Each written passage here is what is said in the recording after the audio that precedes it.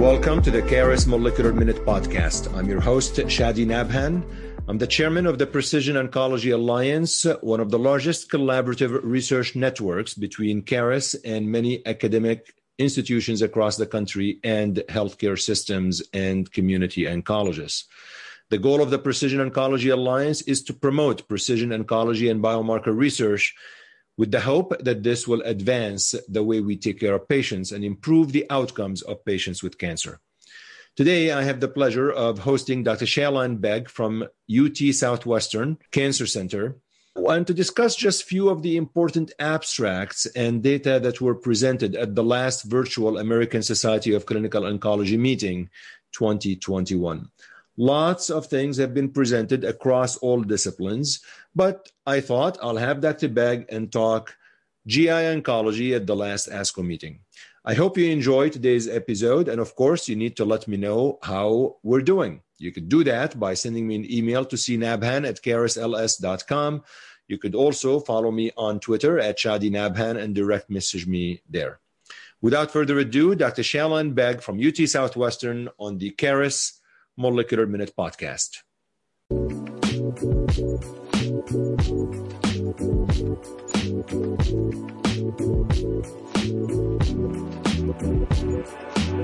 Okay, well, I'm really very happy to welcome Dr. Shailan Beg to the KRS Molecular Minute podcast. We're going to talk about top important abstracts at the recent ASCO 2021 meeting. Shailan, welcome to the KRS Molecular Minute podcast. For folks who don't know you, please introduce yourself, where you work, what you do. And you're being tasked today by really summarizing an entire meeting in less than 30 minutes. So it's no difficult task. But first, tell us a little bit about yourself. Thank you very much. Thanks for having me, Chadi. So I'm a GI medical oncologist at UT Southwestern in Dallas. So I'm an associate professor here, and I have a role in overseeing clinical trial operations at the Cancer Center as well. And my clinical practice is mostly pancreas and hepatobiliary cancers, but I see all GI cancers. And to comment on how to summarize all of the GI updates from ASCO, if you think about ASCO as a wedding, and you have like the centerpiece, which is the bride and the groom. The last couple of ASCO meetings, the GI oncology world is just lucky to get an invitation to the party. So it's been a little slow moving compared to many other fields in the oncology world.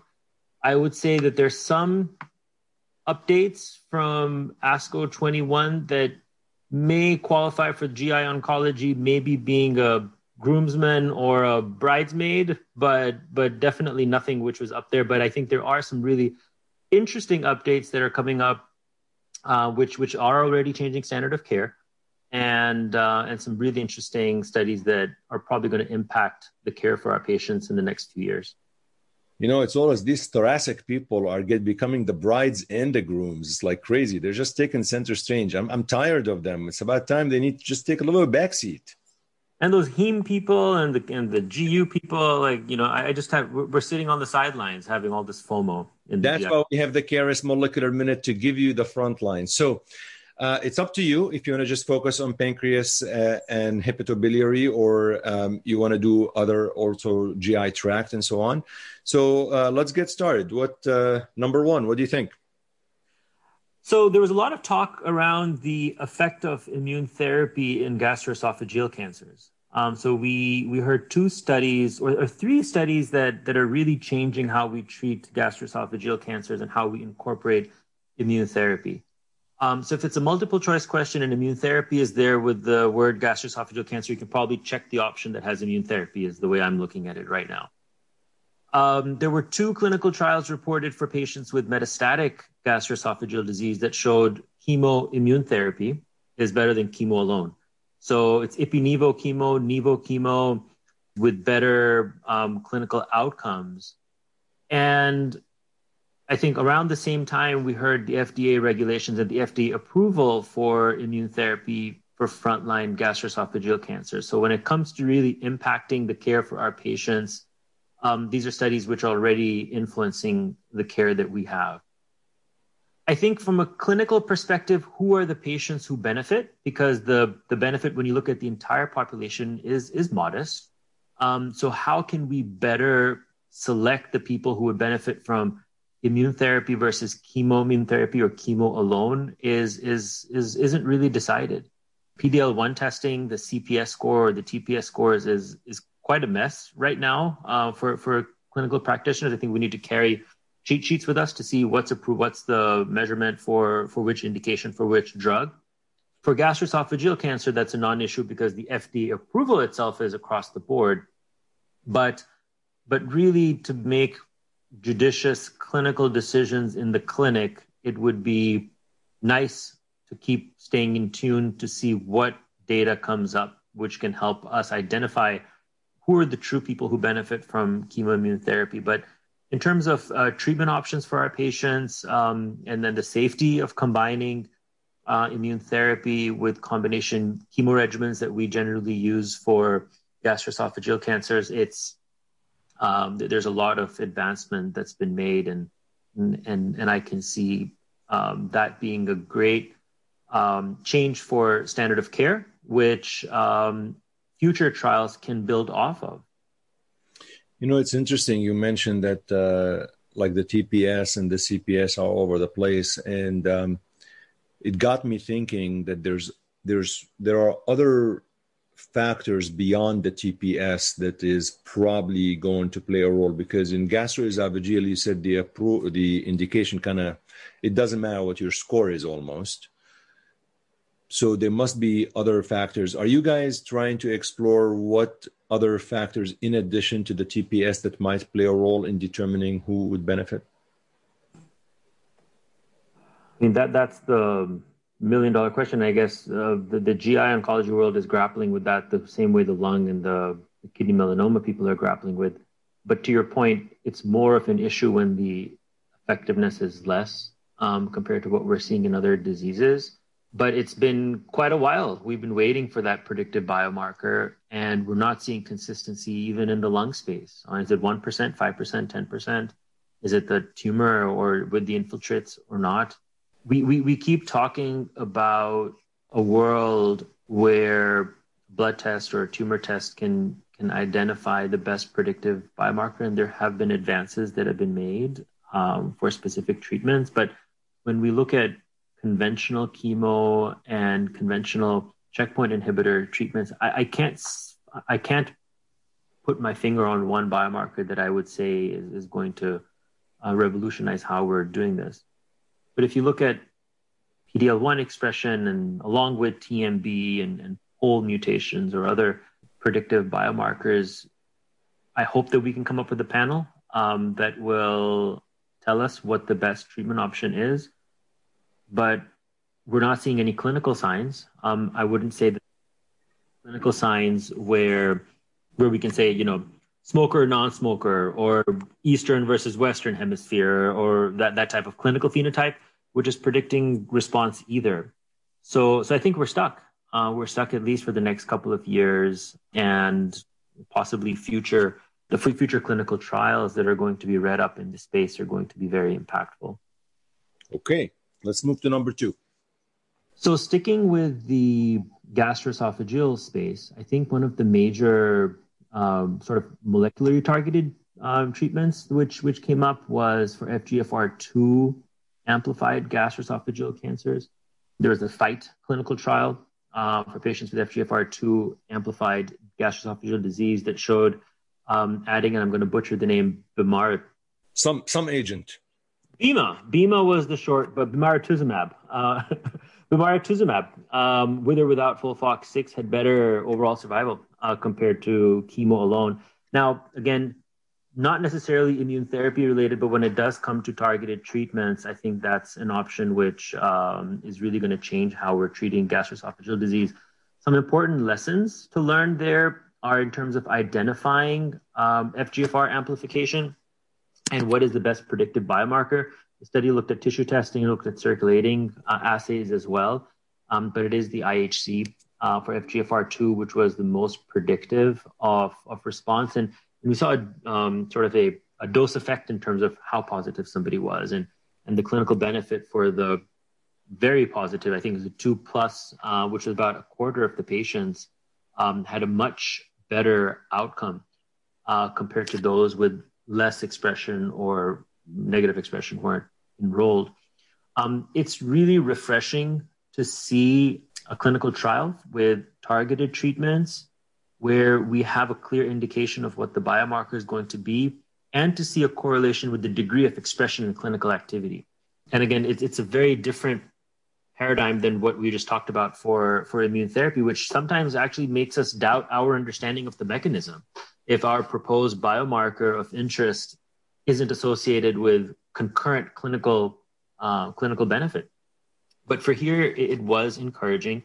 They predict about 25% of gastroesophageal cancer patients will be FGFR2 positive based on their detection criteria. The more positive they are, the more likely they are to derive benefit. It's a new class of drugs, and there's a new class of toxicity, which is mostly ocular toxicity, that occurred in about 50% of patients. It didn't occur till about 4 months into the treatment, and it took a while for it to recover, 4, 5, 6 months for those toxicities to recover. So when it comes to understanding these new class of medications, we're also going on a learning curve to understand how to manage the toxicities. So we identify the patients as well as we can. We give them the best appropriate treatment, and of course manage those side effects as we go about. But I feel that the role of FGFR alterations in gastroesophageal cancer has really come to prominence very quickly in the last couple of years due to outstanding work by clinical investigators in that space, and we're seeing that pie getting sliced really nicely. And together with the immune therapy approval and this early indication clinical activity with FGFR targeted treatments, really making the gastroesophageal space a very exciting and rapidly evolving space within GI. Sheila, in both of the abstracts you mentioned, you were talking chemo plus immunotherapy and chemo plus BEMA, the new target agent. Does the type of chemotherapy matter in these? Like, in other words, is it just any chemo that you would use in gastroesophageal cancer usually would get the same effect, or you have to stick to the chemo that was used in the trial? The trial is built off of the chemo treatments that are being used with 5-FU-based chemo treatments. So uniformly for all of these trials, the frontline chemoimmune therapy trial and the bemarituzumab all use 5-FU-based treatments. Right. It does make it easy to apply in the clinic. There are other triple agent therapies like FLOT that are being developed for gastroesophageal cancers. We're going to wait for some chemoimmune therapy combinations in the perioperative space for this group of patients, which I believe the studies are well underway, which may even be read. We may get some early activity reports by next year. Great. Let's go to number 3. By the way, before we go to number 3, that's for the FGFR, I'm intrigued by this. Do you feel you're ready to start that? Like, can you do IHC right now at your own institution, for example, for FGFR? Yeah, I think for a lot of patients with advanced gastroesophageal disease, they should be getting tumor molecular profiling on diagnosis. And then this will be part of that analysis. So I feel that the fact that it's built off of the chemo regimens that are already being used, and the fact that they're tumor sequenced up front, that this should be a relatively seamless rollout when the drug reads out and we have an approval for the indication. All right, shoot, number 3. So sticking with the targeted treatments, I think, so when we talk about cell-free DNA, so we talk a little bit about circulating biomarkers. When we talk about cell-free DNA, it has a role in molecular characterization of the tumor. So we were talking about that in the context of FGFR just a moment ago. We have heard a lot about some fairly large registrational database studies that are evaluating biomarkers for minimal residual disease detection. And it's a very hot space, which specifically in the colorectal cancer space may have a very important role in us being able to decide who should get adjuvant therapy and for how long. But there was one study which has always been the promise for circulating DNA, which the lung cancer folks have done pretty well with in terms of acquired mutations and acquired resistance for cell-free DNA that the GI space hadn't caught up with.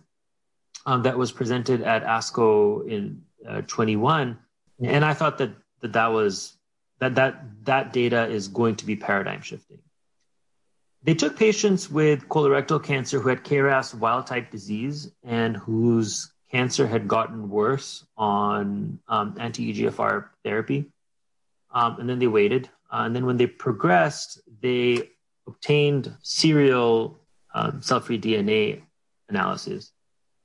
About 30 or 40% of patients still had KRAS mutations detected in their blood, and we know that KRAS mutations predict lack of response to anti-EGFR therapy in GI cancers.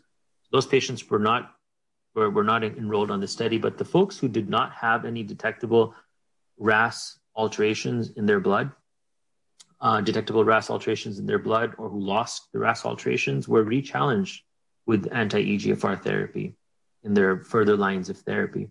And they saw that the response rate there was about 30%.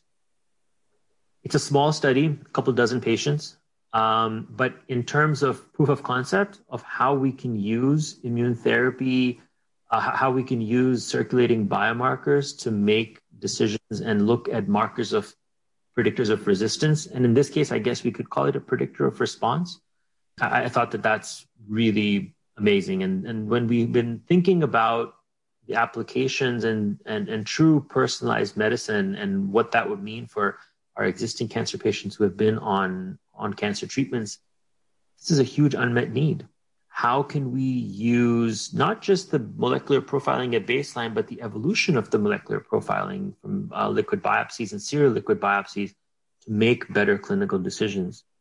I would expect that in the next few years, I would be very interested to see if we have such studies for patients with BRCA mutations in pancreas cancer who progress on PARP inhibitors or platinum therapy, for FGFR cholangiocarcinoma or gastric patients who are progressing off of FGFR or IDH1 targeted treatments.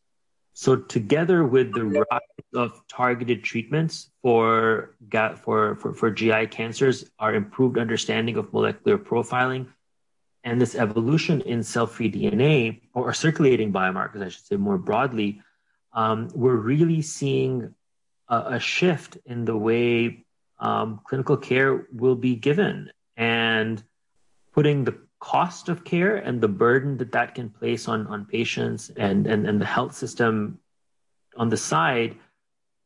We're seeing segments of the vision that we all had 10 years ago when personalized medicine was starting to become sort of a more commonly used phrase. And we've seen it happen in lung cancer for acquired mutations for EGFR inhibitors. And here we're seeing it in a really compelling example for GI cancers.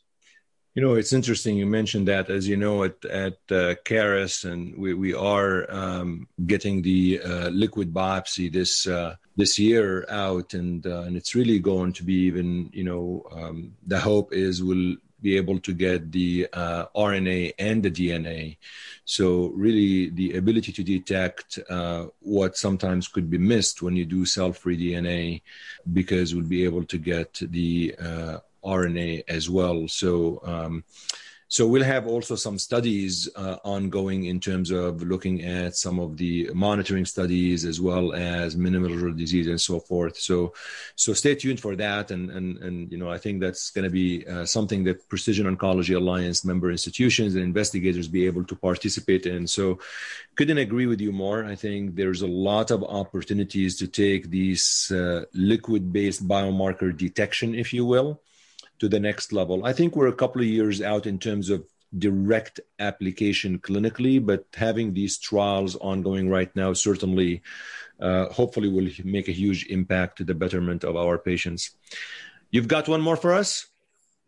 I'll give two shout outs to early clinical trials that I think we should stay tuned on, maybe coming attractions for future ASCO GI. First of all, trastuzumab deruxtecan. That drug is a beast. It is. It seems like it's going to really be a compelling treatment option for our patients with gastric cancer, with GI cancers. We heard the gastric data in GI ASCO, and we saw the colorectal data this year. Patients with refractory colorectal cancer that express HER2 were treated with this antibody drug conjugate with fairly high response rates, which we don't generally see in patients with such refractory colorectal cancer. And the existing treatments are fairly modest in terms of their effectiveness. The segment of patients with colorectal cancer who have HER2 amplification is small, but they exist. We know more about how to enrich our selection based on sidedness and universal testing, and even circulating assays can have a role here as well. But a very compelling case for the use of this antibody drug conjugate for HER2 amplified colorectal cancer. I think there will be a barrier in how this drug moves to earlier lines of therapy, because one of the side effects that it can cause is a pneumonitis, which there were some cases in the study that were fatal as well. So I think there needs to be more work in understanding who those people are who are at risk for pneumonitis. And as we work on that to move this drug potentially into earlier lines of therapy. So HER2 gastric cancer, again, a segment of patients with really interesting disease. And I'll give a shout out to one early clinical trial. It's a phase 2 clinical trial with pemetrexed, HSP90 inhibitor for patients with gastrointestinal stromal tumors. So GIST tumors are the GI cancer poster child for targeted therapy historically, right? Because 90+% of them have mutations in KIT or PDGFR, and the existing treatments like imatinib have really revolutionized how we manage those patients. The need for patients with GIST is for the 10% of people who don't express KIT or PDGFR, and for a lot of the patients who eventually develop resistance to targeted therapy. All the treatments that we have right now are directly or indirectly kinase inhibitors, and they're affecting the same pathway. So when a cancer becomes resistant to one of those drugs, there will be some cross-resistance, and that's why we see that even though there are drugs approved for refractory GIST, their effectiveness is modest. So the HSP90 inhibitors have the promise for being a treatment option for patients who either don't express KIT PDGFR, it's about 10% of GIST patients, or patients whose cancer has gotten worse on the existing treatments. And it was a small study, it was a randomized phase 2 study where they met their PFS endpoint, nearly doubling the PFS. Granted, this is a small study, it's a phase 2 study, but in terms of finding a new class of medications, I think it's something to look out for, and I'll be really interested to see how this drug evolves for other indications as well in GI cancers. Look, I have no doubt in a year or two, Shalon, you're going to be the bride and the groom. I think based on what you just told me, you're no longer leftovers. I'm not worried about you. I'm just happy to have an invitation to the party. No. Well, I really appreciate you just highlighting a few of the interesting abstracts in GI oncology at this last ASCO meeting. I'm going to go on the record to propose that I'm going to see you definitely in Dallas at some point before this, but ASCO GI, it's definitely going to be live, right? So far, that's what it looks like. San Francisco, here we come. Absolutely. Well, thank you so much for taking the time. Thank you for joining me on the Caris Molecular Minute podcast. Until next time, Shalon. Thanks for having me.